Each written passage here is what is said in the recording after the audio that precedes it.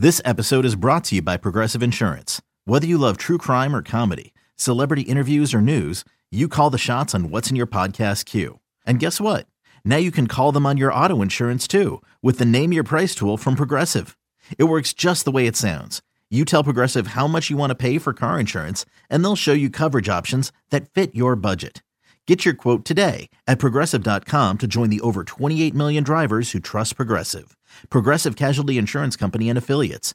Price and coverage match limited by state law. Knowing how to speak and understand a new language can be an invaluable tool when traveling, meeting new friends, or just even to master a new skill. But it's not always simple when you're bogged down by textbooks and structured classes. That's why so many people trust Rosetta Stone. Rosetta Stone is the most trusted language learning program, available on desktop or as an app. It truly immerses you in the language you want to learn, like Spanish, French, Italian, Chinese, and more. You won't just be studying English translations. The Rosetta Stone intuitive process helps you pick up a language naturally, first with words, then phrases, then sentences. Don't put off learning that language. There's no better time than right now to get started. For a very limited time, listeners can get Rosetta Stone's lifetime membership for 50% off. Visit rosettastone.com/rs10. That's 50% off unlimited access to 25 language courses for the rest of your life. Redeem your 50% off at rosettastone.com/rs10 today. There's 2 or 3 urinals that are way up here, and there's always one that's way the fuck down there. That's mine. That is my urinal. You do not use that urinal. That is reserved for me. That is reserved for your 5-year-old son, Zachary. And that is reserved for any man with a 2-foot dick, okay? That is all. Now, in this airport bathroom, it's all open urinals. It's a cornucopia of urinals. One might even say they have a plethora of urinals. And they're all wide open. Only one is being taken up. Guess which one urinal is being taken up? Mine! All right? So now I'm behind the guy. I gotta do this like dwarf. I gotta pee dance like right behind him. Now other people are walking into the bathroom. They see a dwarf dancing right behind a guy. You see a dwarf dancing behind someone, you think I'm casting a spell on him or some shit. And then I just had this moment where I couldn't take it anymore. So I just looked at the dude. I was like, "Excuse me, sir!" And he turned around, and this is exactly what he did. No exaggeration. He just turns around and goes, "No fucking way." On this episode of The Commercial Break. Man, the kid that makes fun of her first, that's not going to go well. Because I'm literally already doing it. I'm already writing these like roast joke style comebacks. So if someone, if some kid walks up and goes like, you're a midget, she could be like, "Yeah, I am, and I'm here because my parents love each other. You're here because your mom doesn't know how to swallow." The next episode of The Commercial Break starts now. 2:30 in the morning! Oh, yeah, cats and kittens, welcome back to The Commercial Break. I'm Brian Green, and this is the dastardly duo partner over here, Kristen Joy Hoadley. Best to you, Chris. Bessie Brian. And best to you out there in the podcast universe. How are you this morning? How you feeling? I'm feeling good. Yeah, you look good. Feeling good. I just thought I'd share that with Thank you. you. You look good. You look fresh and ready to go. The opposite of what I'm feeling. I heard. Yeah, we have one kid who, all of our children have been relatively good when it comes to going with strangers. That does sound funny. That does sound funny, doesn't it? Yeah. I'm Father of the Year award over here. They're completely fine with strangers. They're completely fine with strangers. They literally run right up to them and say, "Mommy, Daddy." Do you mind watching them for a few minutes while I head into the Tite Club? I'll be right back as soon as I drop $1,000. Making it rain. No, they've been good when it comes to even though we don't I don't know about any other parent here, but as a helicopter parent, I don't like to leave my children with actual strangers. I won't hire a babysitter out of the fucking yellow pages. Right. That's not how it works. No. I don't care how many background checks you've done. You have to be connected in some way to my family, and I have to understand a little bit about who you are. And then even then, because we have small children, you got to spend some time with us together before we leave any of our children with you alone. So we've only really had... That's a good rule of thumb. I think so. We've only really had 3 or 4 babysitters in the entirety of our, we also had pandemic babies too. A lot of them. Right. That's true. Many of them. Many more than science would suggest you could have during a 3-year period. I don't know how that happened, but... Astrid's double fertile, I think. So we have this babysitter She comes in and she's a friend of the family. We've known her. She's been with the children before, at least some of our children before. And we have this newest one.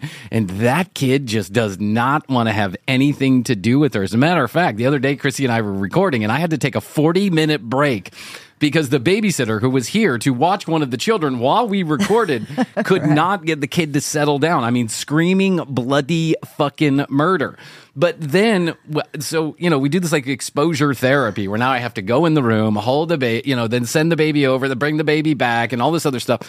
But she just will not send the baby back. I wish Give me the baby. Could send the baby back, hand her back. We're like playing hot potato with the baby, right? When it looks like she's about to get upset, we pull her back and then we throw her in and then we pull her back.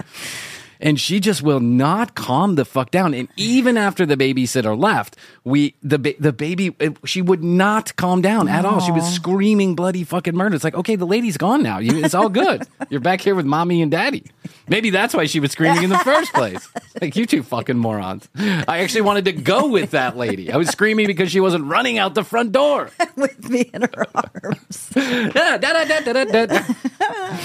So, and then on top of that, then we have Blue, the dog so I asked this babysitter, I said, hey, listen, you want to take this dog? Because I ask everybody who walks into the house, would you like to take the dog? And she goes, oh, no, never again. And I was like, never again what? And she's like, never again will I have a Yorkie ever again. And she's like, and it gets worse as they get older. And I thought to myself, that is exactly correct because Blue is getting worse as she gets older. This is a dog who was on psychiatric medication for her behavior. And she's getting worse and worse. I think I'm going to double the dose. I'm not even sure the fucking medication works at all. I think I'm just paying $80 a month for nothing. Placebo. It must be. It's like a sugar pill to her. She's like, she just wants the pill pocket that it comes in because it's a treat. But, but then I do have to say that one time early on, we were like maybe 6 months into giving the dog. By the way, this dog has been through many training programs, had many like dog therapists, I'll attest to that. Dog psychologists, dog psychics. We've had everybody. You're always in hopeful too. Yes, at every time. turn. Yeah. Until that one guy just dragged her across the pavement. And I was like, oh, okay. All right. I don't like her, but like, don't drag her across the pavement. Let's not do that. He thought the old pavement therapy. Yeah, the old pavement therapy. Lift her up, throw her down, drag her across the pavement. That guy. God. He was like, he wanted. You I told didn't vet him like you vetted the babysitter. No. Gotcha. But he was doing a television show, and then he asked if he could bring these other two ladies with him that were going to be part of the television show. They were like dog therapists in training or whatever, and he got so irritated by Blue's behavior, literally lifted her up. And then put her back down, and then Blue was like dragging her across the thing. And I was like, that's exactly what I said. Cut. Hold on. Bro, I don't know, but this ain't the way to do it. So let's just part ways amicably because I'm not going to have you torture a dog in front of me. That's just not going to happen. I thought you were like Mr. Fucking dog whisperer or something. Yeah. You know how many times I've written into that Caesar, whatever his name is, to try and get him here to the front door to take care of Blue? It would be fantastic. Never. If anybody could do it. He could. But I think even he knows because I sent videos. I submitted multiple times. I'm not going there. No. He's like, Yorkies, they can't be helped. And this one's out of her fucking mind. This dog can't be helped. So 6 months, a year into taking this medication that had been prescribed to her to hopefully like calm her anxiety down a little bit, which is why they think she barks so much. No shit, Sherlock, by the way, no shit. So we missed 2 days. 2 days of giving her the medication because we were just kind of getting into the routine. Right. Whatever the deal was, new baby, I forgot what happened, but we forgot to give her the medication for 2 days in a row. And I'm telling you what, that dog started to twitch. It was like, really? Yes. And I thought to myself, oh shit, I'm putting that dog through withdrawals. I remembered, and then I was like, oh my God, you can't just take the dog off psychiatric medication. You can't take anybody off psychiatric. Maybe it is doing something. Yeah, it's not making her twitch, but it's not the twitching that bothers me. It's everything else. All right, it's a TCB Infomercials episode. That's what we've decided to name our new when our guests come in, TCB Infomercials. Okay. I like that. I like that too. Yeah, yes. we thought about it last night. So I'm telling Chrissy about the change right now. Okay. Well, to be fair, you just walked in the door and we started recording. So, TCB Infomercials with Mr. Brad Williams. He is a comic. He's got a new special on Veeps. He's doing a 780. Veeps is the Ticketmaster platform and not the show that was on HBO, because that's what I keep thinking. Yeah, I know. Why would they name it Veeps? I don't understand. And it's spelled the exact same way, too. It's Veeps. Yeah. I don't understand. Whatever. Anyway, that's a the other decision one by was Ticketmaster. Veep, but still, that's very close. Yeah, it's too close. It's like, you're on I'm like, Veeps. oh, Congratulations. you're on that show. Yeah, I didn't even know that they had a new season. No, they don't. Good for you. But now this is like our third comic who's been in here with a Veeps special. So Brad Williams' new special is on Veeps. You could go, you could order it, download it. You can also go to one of his 787,000 shows that he's like the commercial break. He's doing Monday through Saturday. Exactly. Every single week for the next number of months. He's going everywhere. Yeah, so you can get those tickets, and he's going everywhere, not just the big cities, but the small cities too. I'm sure he'll talk more about that when we get him on in here. But let's do this. Why don't we take a short break, and then we can visit with Brad, and then we'll wrap it up afterwards. We'll come back. We'll talk to you. We'll talk independently to you, the listeners. We'll whisper behind Brad's back after we get done with that. Sound like a good one? Sounds good. Okay, we'll be back after this. After these messages, we'll be right back. Well, thank the baby Jesus. Brian took a breath, and now I will use this opportunity to let you know that we've got a brand new phone number. That's right, it's 212-433-3TCB, and you can text us anytime you want. Or you can call and leave us a voicemail, and we might just use your message on the show. Once Brian gets through all the messages he missed last year, of course.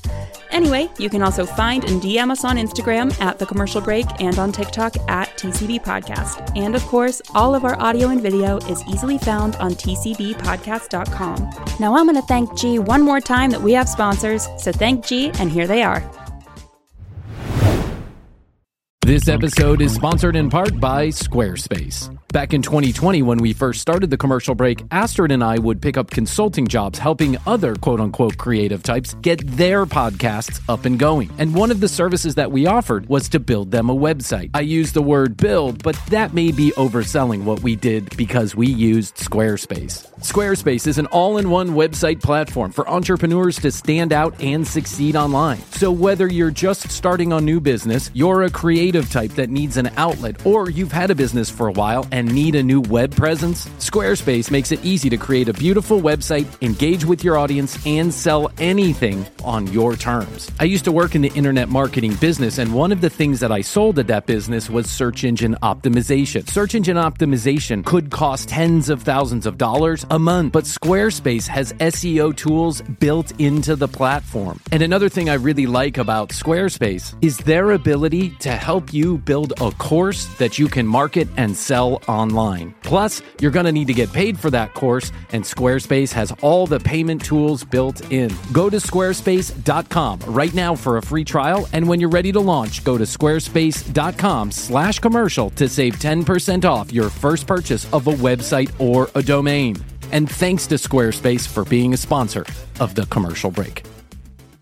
I'm Tank Sinatra. And I'm Investigator Slater. And together we co-host a podcast called Psychopedia, which is a true crime podcast infused with comedy, making it a crimedy. Each week, Investigator Slater brings us a wild and thoroughly researched true crime case. I'm here to digest it all and react just like you probably are right there on the other side of the microphone. Somehow, I've got to present each case with the detail and respect it deserves, while also cracking up at Tank's perfectly timed humor and thought-provoking questions. Listen to and follow Psychopedia on the free Odyssey app or wherever you get your podcasts. This episode is sponsored in part by DraftKings Casino. It's springtime, warmer weather is here. Maybe you're dreaming about relaxing by the beach. Maybe you're going to get together with friends by the pool, or maybe you just want to chill out in your own bedroom. That's why DraftKings Casino is the perfect app to have on your phone or tablet. DraftKings Casino has the games you love to play, like blackjack and roulette, and even a few of your TV favorites, like $100,000 Pyramid. The excitement is endless, the vibes are right, and the cash prizes could be huge. New players start with just $5 and get $100 $100 back instantly in casino credits. Download the app and use the code COMMERCIAL to book your one-way ticket to fun with DraftKings Casino. The crown is yours. Gambling problem? Call 1-800-GAMBLER or visit www.1800gambler.net. In Connecticut, help is available for problem gambling. Call 888-789-7777. Or you can visit ccpg.org. Please play responsibly. 21 plus. Physically present in Connecticut, Michigan, New Jersey, Pennsylvania, and West Virginia only. Void in Ontario. Eligibility and other restrictions apply. One per opt-in new customer. $5 wager required. Max $100 in casino credits awarded, which require a one-time playthrough within 168 hours. See terms at casino.draftkings.com/promos. Restrictions do apply. Again, download the app and use the code COMMERCIAL to book your one-way ticket to fun with DraftKings Casino. Hey, Brad, how are you? Hello. Good to be here. Hello, Good Brad. to have you. Thank you very much for joining us here on the commercial break. You've certainly hit the top now, Brad. There's no place else to go. If Conan invites you, you have to decline. That's hard. That's right. I've always said.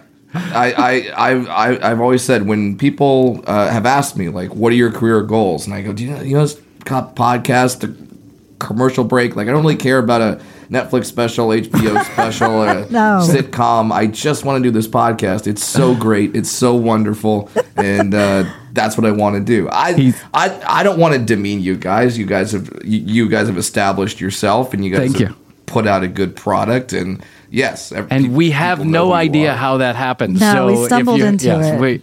I often say we're the best little mediocre podcast that could, and I don't mind that because I think average is like, when you're down the middle, you're with the rest of the people. So why not? You know what I'm saying? Yeah, and like because like some of these podcasts come out and they have these huge corporate entities behind them. Yes, and then they still stink. So when you have all of that and then you suck.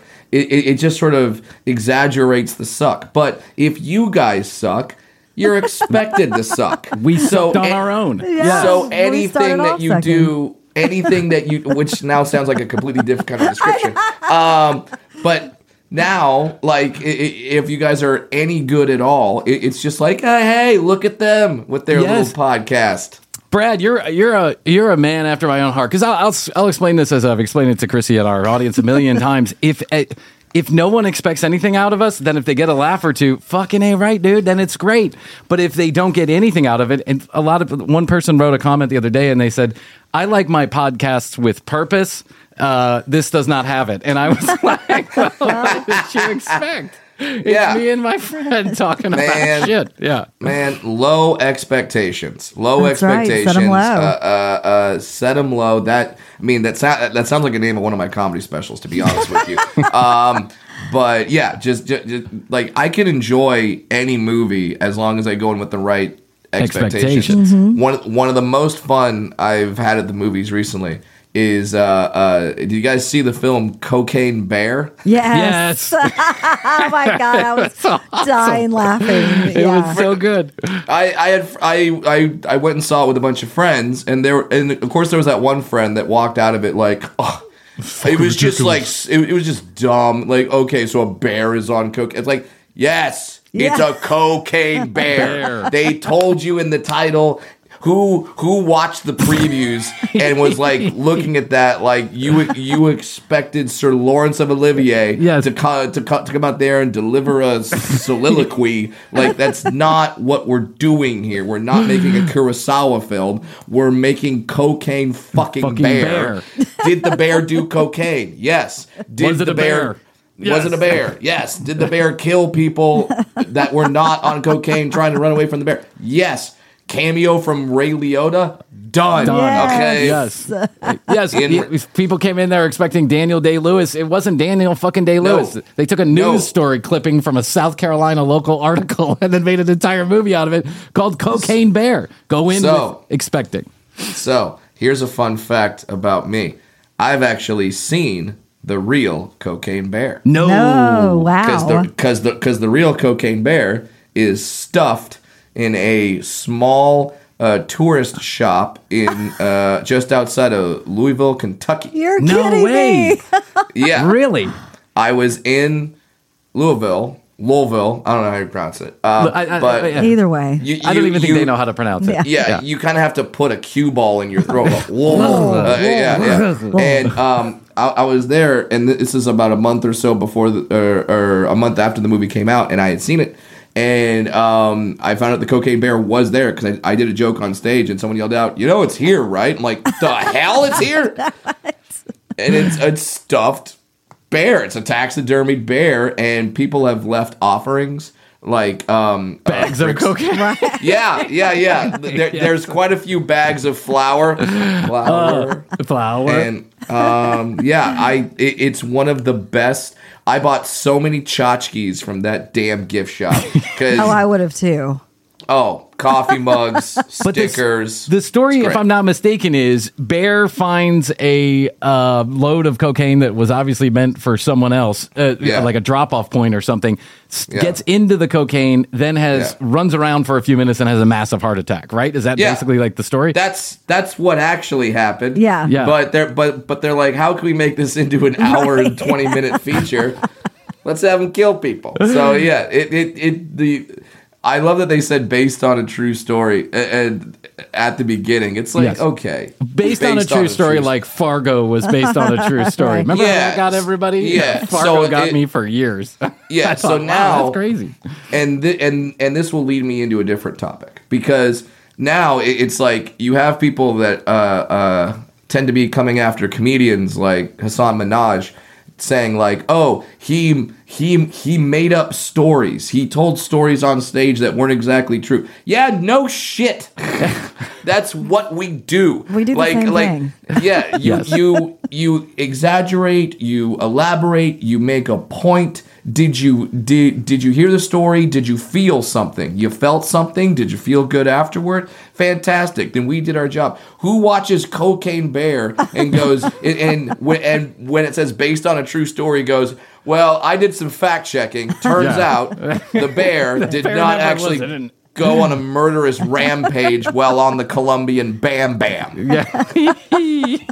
it's what so we do, true. Guys. I know. I was talking about this with Chrissy the other day. My dad was asking me, how do you get all the content? We do 4 days a week, which is way too many episodes of the commercial break, but that's another story. Way too many days. Way too many. So leave him wanting more, but we decide to give him the most. So or people can't even keep up. So my dad says, so my dad says, hey, how do you come up with all the content for the show? Like, do you literally walk around your entire day like thinking this could be a good story for the podcast? And I say, no, it doesn't work like that.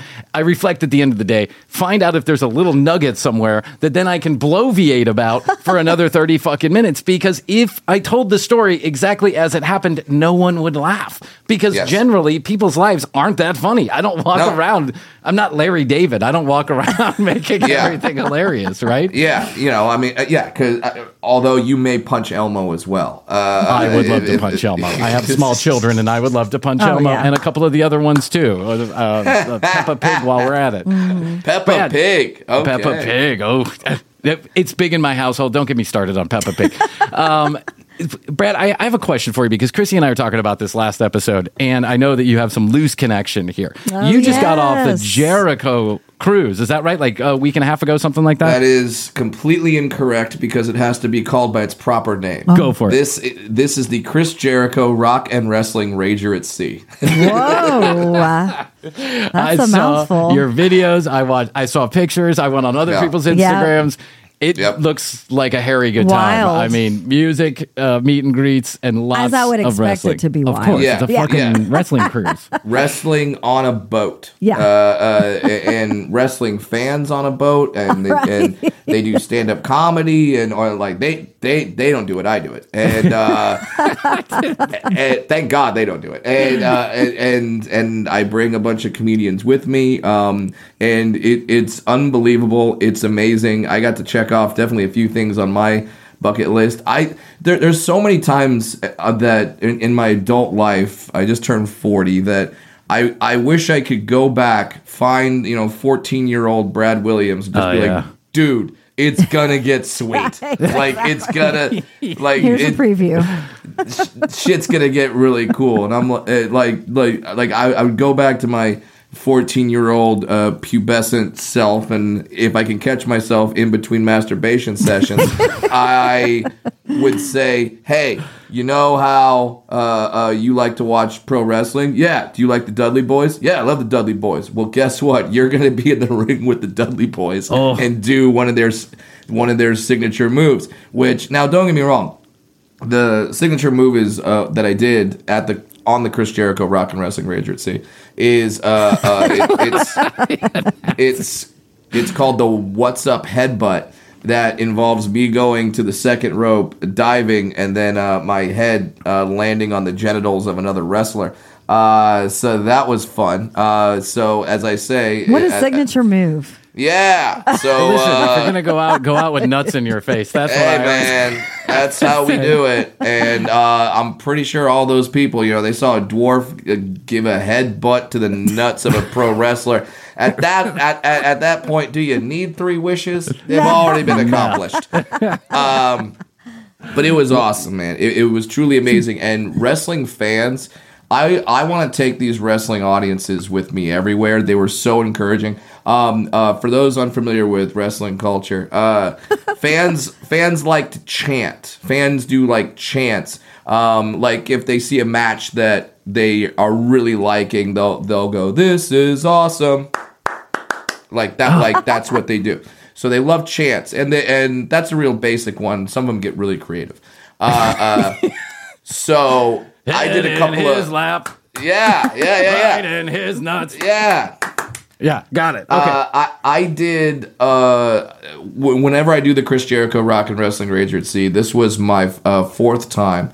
I always write roast jokes about the wrestlers. Sure. And this time, I wrote a joke, and thankfully the news about, I mean, not thankfully, but you'll understand.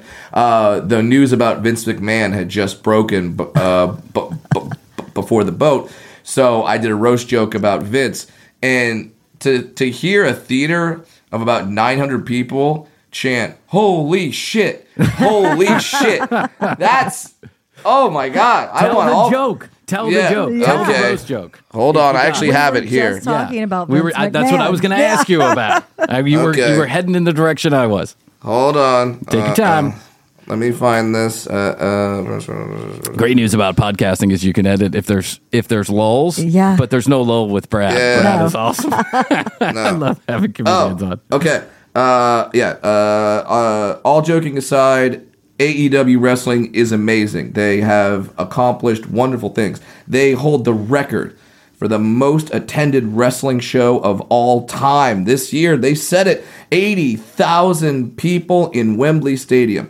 Only way WWE could do that is if they filled an arena with Vince's accusers. Oh, wow! There you go. That's. Have you ever met Vince McMahon? Have you ever been in the same circles as Vince McMahon? No. I mean, I've never met him. It's kind of like, so there's a few people in this business. I was actually a part of a documentary one time that the name of the documentary is "Everyone Has an Andy Dick Story." And, I know this. I know this documentary. Yeah. Yes, and because if you meet Andy Dick, you don't just say you have a story. You don't just say, "Hey, Andy," and he says, "Nice to meet you," and then you go in your separate ways. There will be something. He pulls down his pants and he sticks his dick in your ear. Something along those lines. Yeah, that's how wild. Yeah, I mean that's it's funny you say that. That's how I got a couple of gigs. Not because I did that, but because Andy did that, so he got fired. So then they brought me in. That's true. So it wasn't dick in the ear; it was balls in a drink. But that's besides the point. Andy, geez, news radio to balls in a drink. What are you doing? So from what I've heard, that is kind of how Vince is, in that you never just have a basic interaction with Vince McMahon. You will always have a story, whether it could be something as horrific as the allegations in the lawsuit and now the federal probe, or it can be something where you're afraid for your life, like Bob Costas, although he handled that very well. Or it could be hilarious, or it could be life threatening. He runs. He swings the full one gamut. way or the other. So if you understand the wrestling world a little bit, tell me. So we were just talking about Vince, and we were talking about all his drama. I don't know much about it, so fill me in. And I'm like a child of the 80s and 90s, and WrestleMania was the event you had to watch, right? We're talking about Jake the Snake and Iron Sheik and all those great wrestlers. So why? Do you understand why everyone's so upset that The Rock all of a sudden showed up in the ring? Do you understand this? Do you get this? Do you see how people are threatening his daughter, like death threats against his daughter? For what reason? Because someone else earned it and he didn't, or something along those lines? So, all right, how can I? Oh, okay. So let's say that okay. Let me try to put this in terms that the casual person would understand. Let's say you're watching the Marvel movies, right?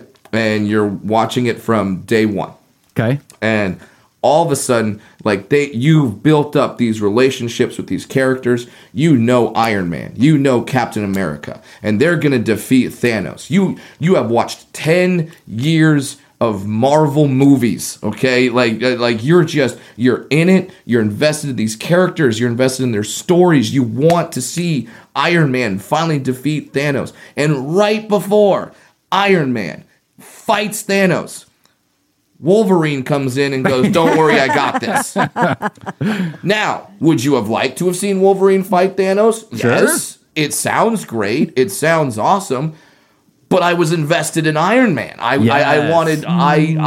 was dedicated, and I wanted this, and I was into Wolverine, 15 years ago, 20 years ago when those X-Men movies came out. I'm not necessarily into Wolverine right now. Gotcha. So that makes sense. That is the best way that I could tell you what's happening is that Cody Rhodes is the babyface of babyfaces. Everybody is into him. They all thought he was going to win the title last year at WrestleMania. It's been another year, and his thing he keeps saying is, "I'm going to finish my story. And as fans, we're all just like, "We want you to finish the story." He's the most, the term is over, but he's the most popular babyface in modern era, the most popular good guy. He literally comes out dressed kind of as Captain America. And now we're going to get, Cody Rhodes versus Roman. Cody's going to finally win the belt. Everyone's going to go absolutely nuts. This is what we want to see. And then right before, you hear The Rock's music, and you're just like, that's shit. Great. Rock Roman would be good. But didn't The Rock move on to movies? Can't we just leave it alone? Yeah. So that's why people are upset. That's why people it's hashtag we want Cody. So that's what's happening in that world. Now there are, if you read wrestling Twitter, which I do because it's very entertaining, there are I bet it is entertaining. There are so many. If you thought Alex Jones had conspiracy theories, this is it's out there. Yeah, there's a lot of stuff about why they're doing this, what they're going to do, what the plan is. Some sounds great, some sounds very nefarious. So it's really interesting. I see this as the plus and the minus of the WWE or wrestling in general is that I was talking to Chrissy and I'm like, I think it's the most honest sport because you already know that it's dishonest, right? You already know what it is on the surface, or at least you should know what it is on the surface, right? I don't think death threats is necessarily a great way to get out your anger about a storyline, but I get it. People are upset, but then also that gives people license to then go and have their own storylines going on in their own head. Right. And I think obviously, it's a soap opera. People take it. It's a soap opera. That's what it is. It's a soap opera. It's a sport, but people really do fucking wrestle. I mean, they get hurt. The same way, if one of the bachelorettes picks a bachelor that's not the one that they all thought that she was going to pick. Totally. The fans go ape shit. Right. This is that. Yes. This is that. So this is a crazy story that you bring this up. And it's a great example because my wife is watching The Bachelor and I hate laugh watch it, right? I think it's hilarious. I just love to watch the the silliness of it all is interesting to me. My wife gets into it. So there's this year, The Bachelor, there's two girls, they're sisters. It's the first episode of The Bachelor, and the two sisters have met with The Bachelor, and one of them is a real hahoo, and the other one's very sweet and very nice. And so my wife is like, oh, he's definitely kicking off that mean sister. Everyone hates her. She's a bitch. They didn't even connect, blah, blah. And I said, Esther, you have no idea how this works. The producers have predetermined that these sisters will make it pretty fucking close to the end, because that is the kind of drama that drives ratings. And when it came time for rose ceremony or whatever it is, of course he picked the sisters because the producers said, we can't miss this opportunity to make a great story. So maybe they're jobbing you. Maybe they're jobbing everybody by throwing the Rock in the ring and saying, meet me at WrestleMania, and everyone's like, fuck, I like the Rock, but I don't like this. Yeah. The thing about wrestling is it's kind of like comedy in that you never know what's real and what's not. You never know what's a bit, what's a work. You never know. You just never know. So I just like to sit back and enjoy the fireworks. That's what I like to do. And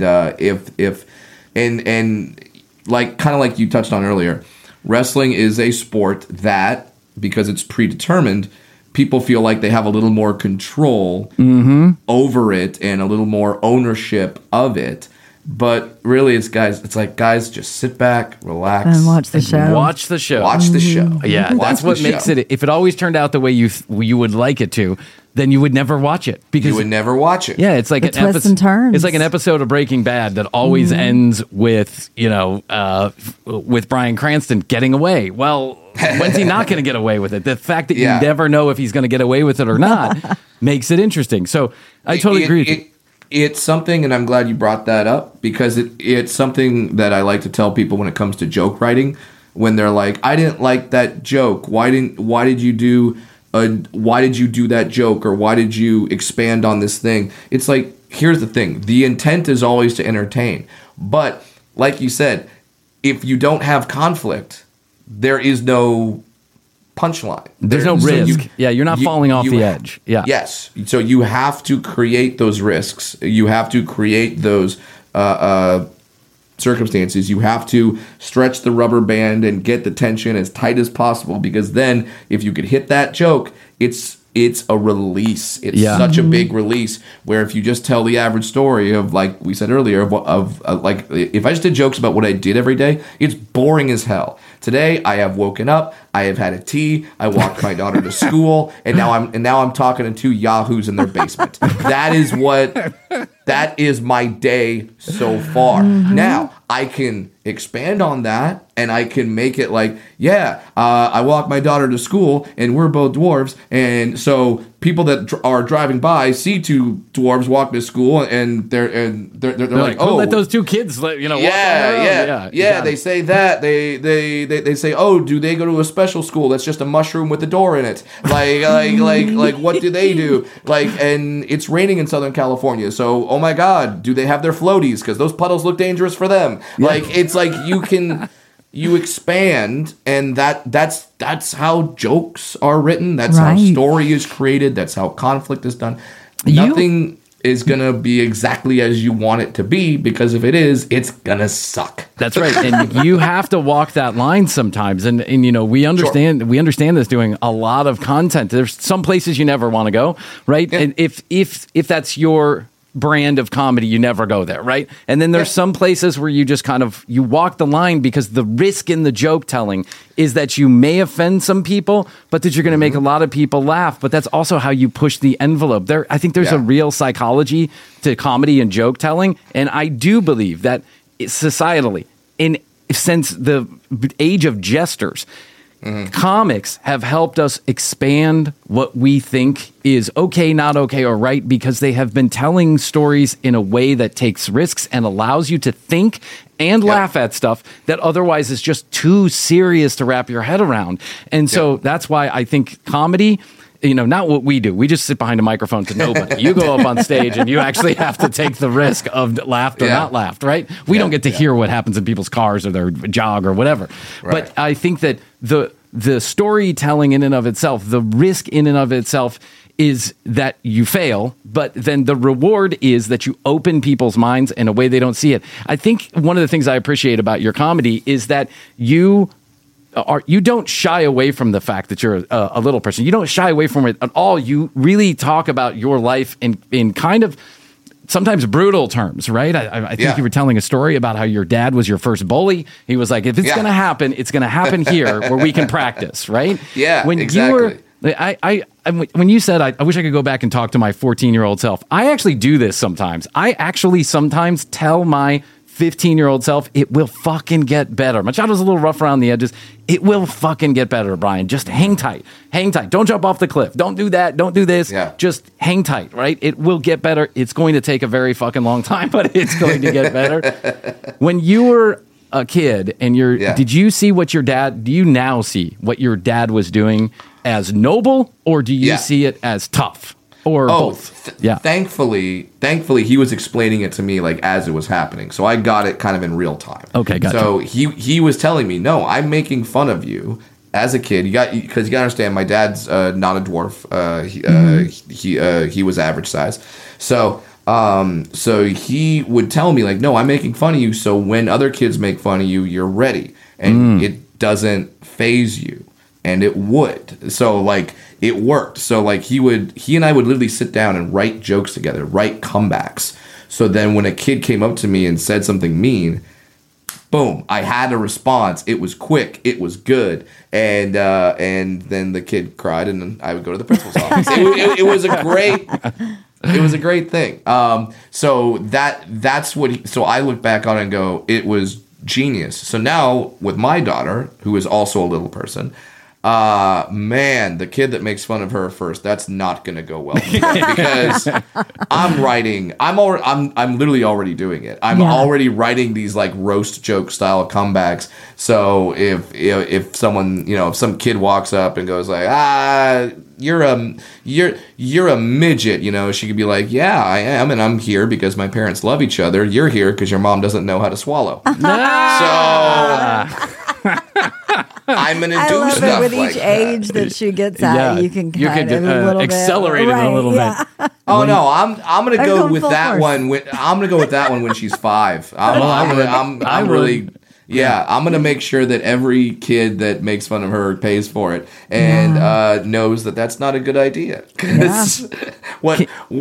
So I'm stoked about that, and I think that that's a healthy way to look at the world. I said it in my special, Daddy Issues, where my father prepared me for the world that is and not the world that should be. Mm-hmm. The world that should be is a wonderful, amazing place where no one gets made fun of, no one gets hurt, and everyone looks out for each other.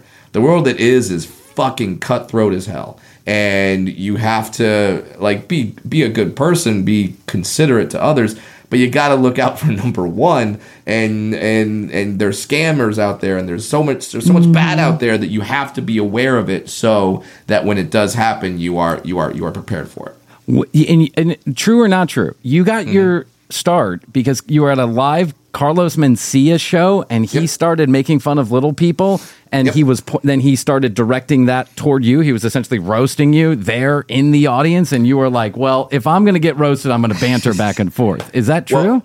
Well, to some degree. What happened was he was on stage as at the Brea Improv in 2003, I want to say.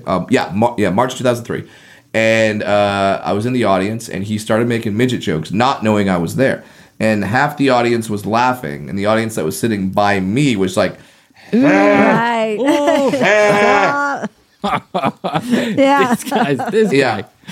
And he noticed that, and he's like, why aren't you guys laughing at these jokes? And he actually said the line. He goes, what? Is one of them here? And I just was Carlos. I raised my creepy little hand in the air like, yep. And he called me up on stage, and he started asking me questions. And I didn't try to be funny. I just answered the questions honestly. But my answers got laughs. I still remember the question that did it. It was, he said, "What do you do for a living?" And I grew up in Southern California. I was living in Orange County, and I did what a lot of teenagers did when you grow up in Orange County. Is I looked at him and I was like, "I work at Disneyland," and then I got laughs like that, like little snickers, and I stopped, looked at the audience, and went, "Fuck you! I'm not one of the 7." And that was it. That was I got that laugh, and I was like, "Oh, that felt good. Yeah, that felt really addictive. Good." Oh, it's addictive. So then I started doing that. Then I started looking up open mics and doing that, and here we are 20 years later talking to you guys, which was my plan the whole time. That's right. It's all come together. And then he took you under his wing, and you were on his show too, right? And then so that kind of furthered your career, I would imagine, when you're on the Carlos Mencia show. It was hot for a period of time. Yeah. And so it was great. It was wonderful. I got to be his opening act, and then that was my version of college. And then I sort of spread my wings, went out on my own, and got to make little money performing for no people, and but you do that for a long time, and you cut your teeth. Oh, we know. Yeah. And you build the audience, because people say, people have asked me before, "Oh, what was your big break?" And the answer is, I don't have a big break. I have about 8 little breaks, and each one led to the next one. Yep. So I could tell you a few times where it's like, "Oh, cool, that happened." So now I raised up a level. It's nothing. It's like when someone loses a bunch of weight, they always get asked, "How'd you do it?" And people ask because they want the answer to be, "I did nothing. I took Ozempic." Yeah, I took Ozempic. I kept eating ice cream. There was no side effects. And I shit myself to Sunday, but I made it work. Yeah. I lost 40 pounds and I got rock hard abs. That's what they want to hear. But that's not the truth. That's not the truth. The truth, more often than not, especially with weight loss as well, I had to diet, I had to exercise, I had to really watch what my caloric intake. I had to avoid, fats and sugars, or not fats, but sugars and carbs, and stuff like that. So that's the answer, but we don't want that. And so when people say, "What was your big break?" they want me to say "Oh, I was at a gas station. I told a joke, and the vice president of show business was there, and he decided to make me a star." That's not what happened.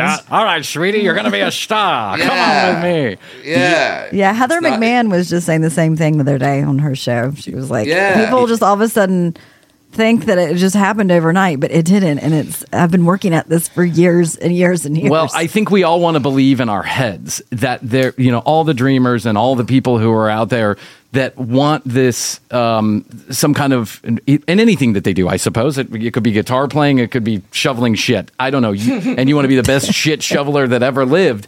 You want to believe that you can walk into your first day at shit shoveling and that you're the best that ever lived. But that's not how it happens. It's not one big break. It's many small breaks that break in your favor.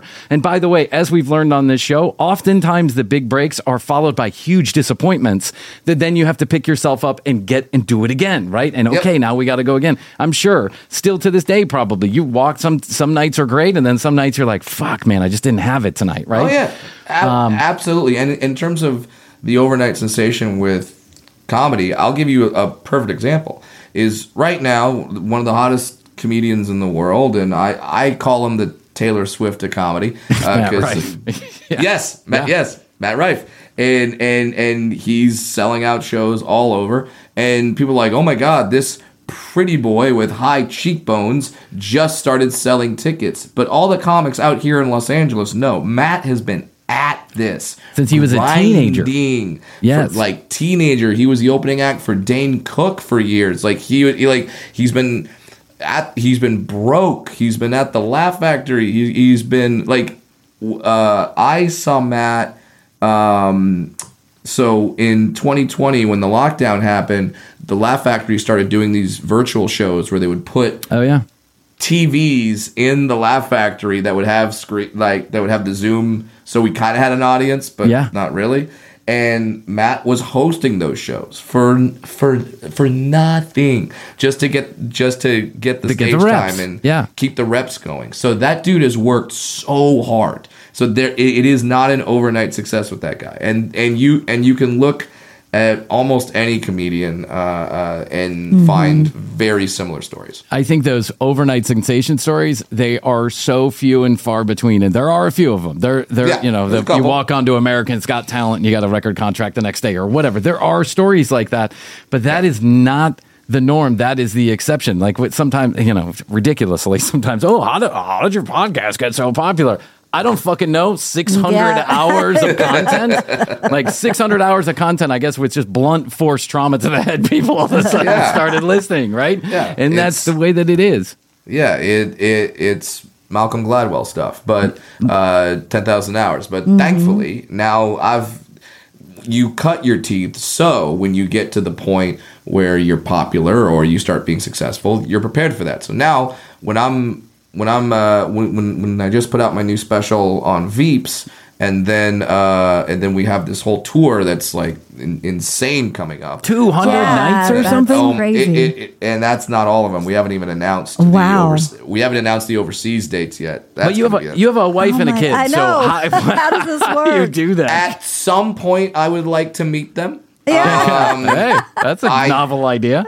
I hear they're wonderful people. But yeah, so this next year is going to be crazy, but I'm prepared for that because of all the work I've put in previous. And now, so when I had to write essentially a whole new hour in about 7 months from when the recording of the new special to the current hour that I have on tour, I was ready because I've learned how to do that. Yeah. So now I'm really happy with the hour. We've been, it's been getting great response on the tour dates so far. And so yeah, I'm giving the people a good show. I don't want you to watch my special Starfish on Veeps and then come see me on this crazy tour and then see the exact same material. I want it to be different. Nice. So thankfully, it is. So let me ask you a question. So Veeps is the new Ticketmaster Live platform. Am I right about that? Okay. So we've had a couple other comedians who have Veeps specials. I think Blair Saki was on. She has a Veeps special. Yeah, Blair was great. Blair was wonderful. Love Blair. And so when you go out and do these like back to back, have you done this kind of like back to back traveling before? Are you excited about it? Do you find it to be very stressful? Listen, it's all of those things. It's very stressful because you're. I'm used to going to a comedy club and then just being in that comedy club for 3-4 days, where I'm in the same hotel room. I kind of my home becomes the Hilton Garden Inn in Tulsa, Oklahoma that weekend. So which by the way, I'm coming to Tulsa, buy tickets. But so like I'm used to that. This is more like, all right, this day you're in Charlotte, the next day you're in Atlanta, and the next day you're in Savannah. And it's like, okay, let's go. Let's fucking go. Yeah, it's a lot, but I always, whenever it seems to be a lot, I always try to sit back and go, but this is what I wanted. This is what I worked for. I'm being compensated very well, and I'm not, I can't be mad about that because I'm doing this all for my kid and her future. Her future. So, and I get to see the country. It's amazing when I meet people and they go, yeah, I've been like. My mother-in-law has been to like 3 states total. And I've been to all 50. And I've been to 18 different countries to do stand-up. So it's like, wow, I've really gotten to experience things. And I love going out and seeing our country because especially with, I won't get too political, but especially with the upcoming election, there's a lot of people that think that this one part of the country is so different from this other part of the country. These people are good. These people are just bad. And there's a lot of that mentality right now. It's unfortunately going to get worse. But when you actually go to these places, you find out, hey, everyone wants the same thing. They want to earn a living. They want to, they want their kids to succeed. They pay their taxes, hopefully, and they want, they want safety and security for their loved ones. That's what everyone wants. They disagree slightly on how to achieve that safety and security, but the goal is the same. And I've realized that touring the country is you go and people go, "What's it like when you go to Alabama?" And then it's like, that's fun. Yeah, there's humans there. There's humans there.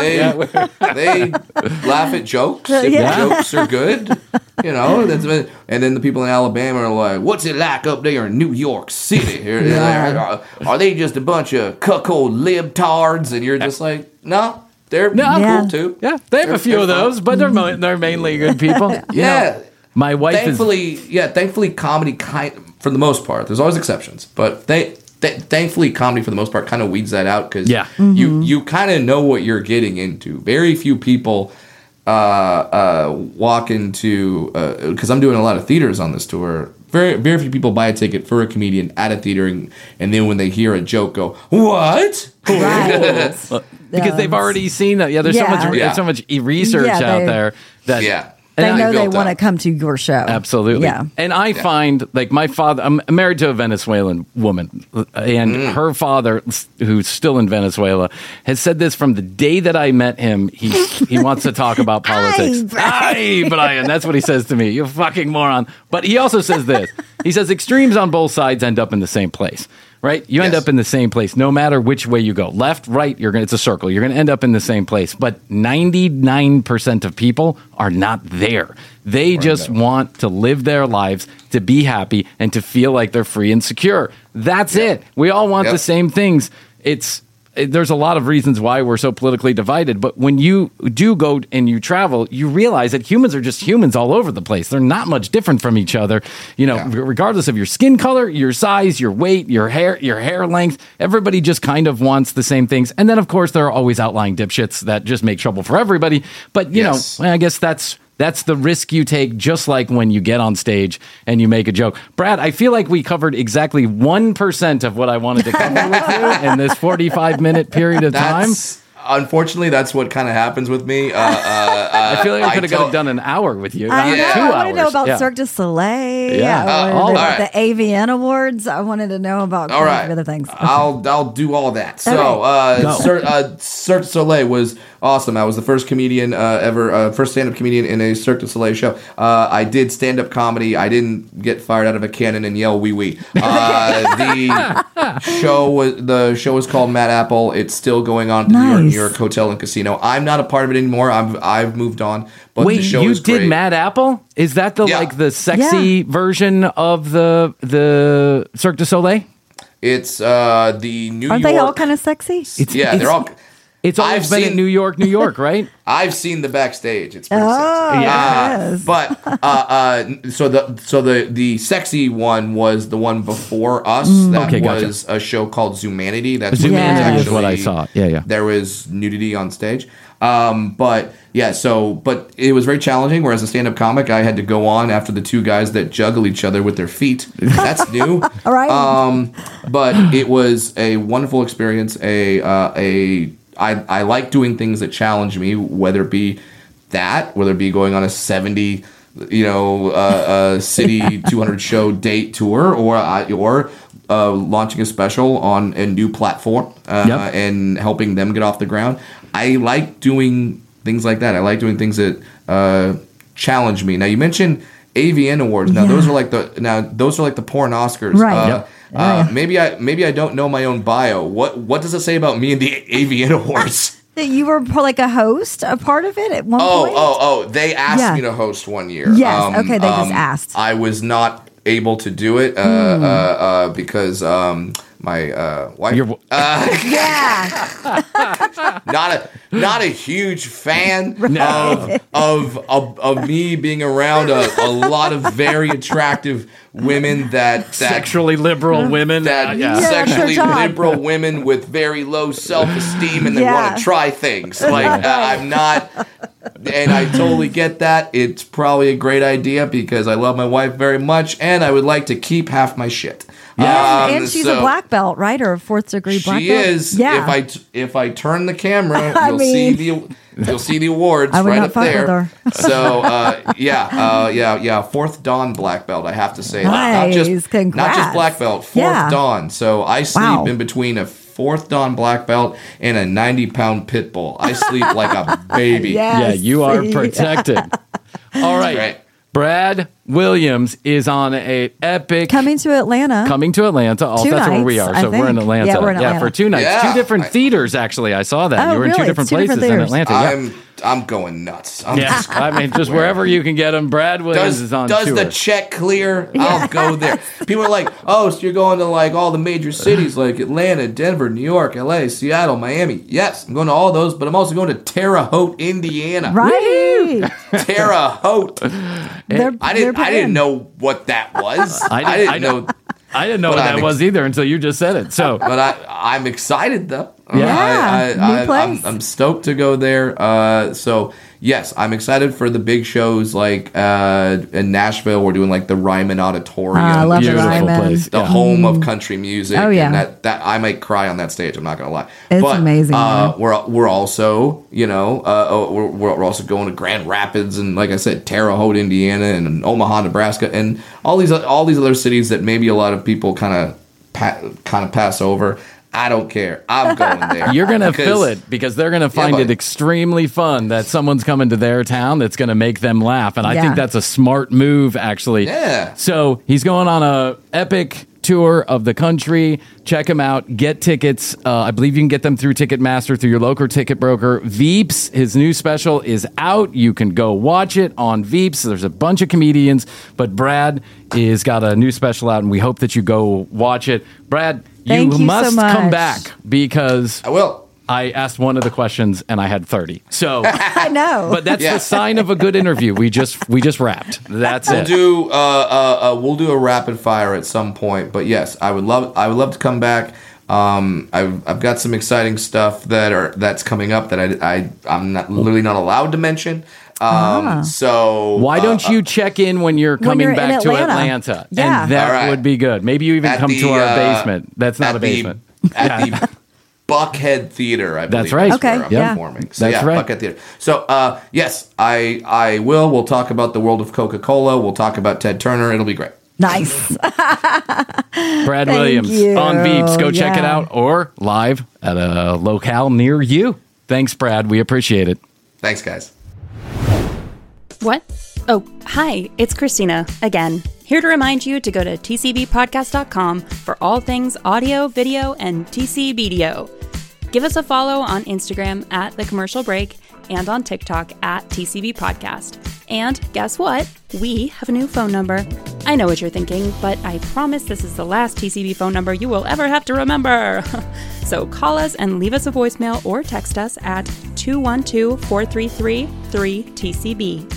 Once more for the people in the back, that's 212-433-3TCB. Oh, and check out our YouTube channel at youtube.com/The Commercial Break. That's all for now. Let's listen to our sponsors and get back to the show.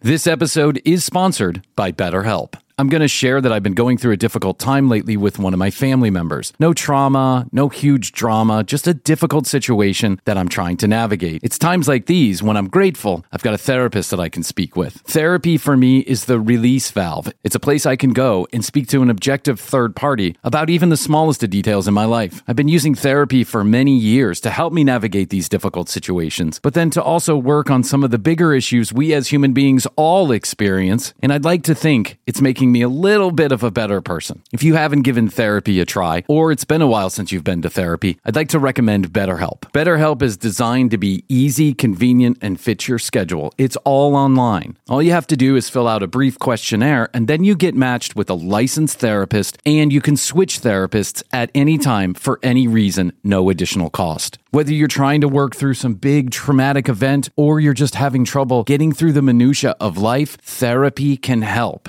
You can start today and get it off your chest with BetterHelp. Visit BetterHelp.com/commercial today to get 10% off your first month. That's BetterHelp, HELP.com/commercial. Take a few minutes, prioritize your own well-being, and you can start at BetterHelp.com/commercial. Get 10% off that first month. And we want to thank BetterHelp for being a continuing sponsor of The Commercial Break. Hiring for your small business? If you're not looking for professionals on LinkedIn, you're looking in the wrong place. That's like looking for your car keys in a fish tank.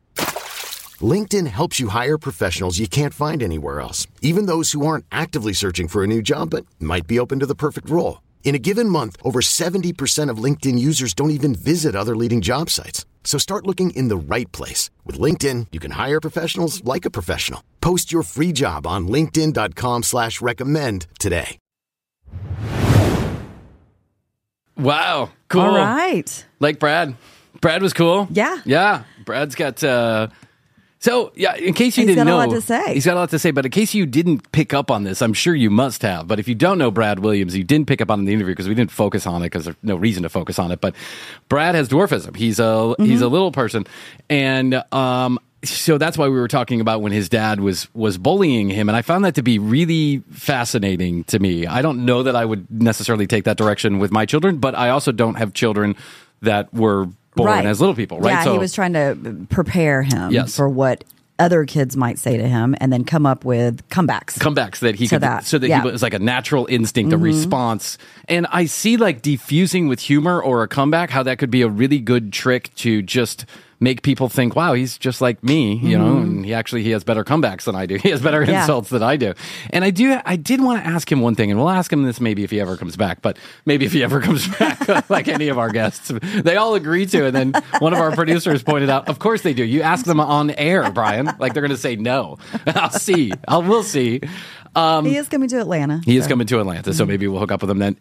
One of the things that I wanted to ask him is whether or not he thinks that television shows like the ones that I watch on TLC fetishize little people, or do they break barriers down? And I bet he would say both, right? But I love those shows. And the reason is because the personalities are fascinating, and I do like to watch how they navigate the life. world. Yeah, they navigate the world like anybody else would. You have a problem, you can't reach the top, you get a ladder, right? It's like anybody would do. I can't change a light bulb, I grab a step stool. Well, they have to grab cups out of the house that was made for normal people differently, maybe, and Oh man, I wish I could have asked him that, but I didn't get a chance. But I didn't get a chance to ask him anything that I wanted to ask. There's one thing I do have to say about Brad is that guy can fill the dead air. He knows how to do it. He does. And as a guy, it was all very interesting. Yeah. I didn't realize that it breezed through. 48 minutes, something like that. We said, hey, can you give us 30 minutes? He said, yeah, 48 minutes later. And I feel like he was just finished wrapping the first question. Exactly. But as people who have to fill dead air for a living, that feels really nice, actually. I'm like, okay, all right, somebody else do the talking for once. I like that. And also, what you didn't see, or you might see if you watch it on youtube.com/thecommercialbreak, is that he had a painting of Robin Williams behind him, done by a fan. And his last name is Williams, too. And Robin and him have actually, I believe, met. I read that. Yeah, because what did he call him? Like, Robin Williams called him Prozac with a head. Yes. I don't even know what that means, but it's kind of funny, isn't it? Yeah. All right. Well, there you go. Little Brad Williams for you. Thanks to Brad for coming in. We do appreciate it. Go check out his Veep special. Go see him live in concert. He is coming to Atlanta, and he is playing 2 different theaters. Isn't that weird? Interesting. Yeah. But maybe he couldn't get one theater. He got the other theater. Right. Or maybe he sold out one, and then he decided, let me book a second gig one. Yeah. I don't know how all that works. We're trying to get into that. We're like thinking about doing live shows, and it already feels like too much work for me. I'm like, really? Can't we just show up? Yeah. The promoter was like, first of all, we asked the question like, how much money do we have to spend to do this? And he's like, oh, nothing. And I was like, thumbs fucking up. Tell me where to be. I'll be there. I mean, we're talking about $200 check, right? We're not talking about big money. Yeah. But then he was like, all I need you to do is go ahead and tell me which cities that you think you could fill a room. And I'm like, what kind of room are we talking about? And he's like, well, let's start small. And I'm like, a bar with 3 tables? Or are we talking like 200 people? And he said, well, that really depends on how many people are actually listening to you out there. And then we realized. Yes. And then we realized this is probably never going to happen. If someone pays me $200 to show up to a bar and tell some jokes, I will do that, though, no matter where it is. Even if I had to spend $700 in airfare to get there. Because that was the other caveat. They're not going to pay for your travel. And I was like, oh, so you want me to pay to show up? How does this work? So it's already a headache to me. Right. I'm like, it's such a good idea, but Don't think about it. Let me be like so many other people who do this for a living and never leave the studio for fear that something different might happen. Exactly. Something wrong might happen. Anyway, tcbpodcast.com. That's where you go. You find out more information about Chrissy and I, all the show notes, the video and the audio, all there at one location, tcbpodcast.com. We would appreciate it if you would go there and also get your free piggy fronting sticker. Hit the Contact Us button. Drop down menu says, I want my free sticker. Give us your physical address. We'll give you the sticker. And everything will be right with the world. 626 Ask TCB, the number 3. 1626 Ask TCB, the number 3. Questions, comments, concerns, content ideas. Ask Brian's mom. Ask TCB. You can send them all via text message or voicemail at The Commercial Break on Instagram, TCB Podcast on TikTok, and YouTube.com/The Commercial Break. Wow, that was a mouthful. All right, Chrissy. I guess that's all I can do for today. I think so. I'll tell you I love you. I love you. I'll say best to you. Best to you out there in the podcast universe. Until next time, Chrissy and I do say, we must say, and we will say, goodbye.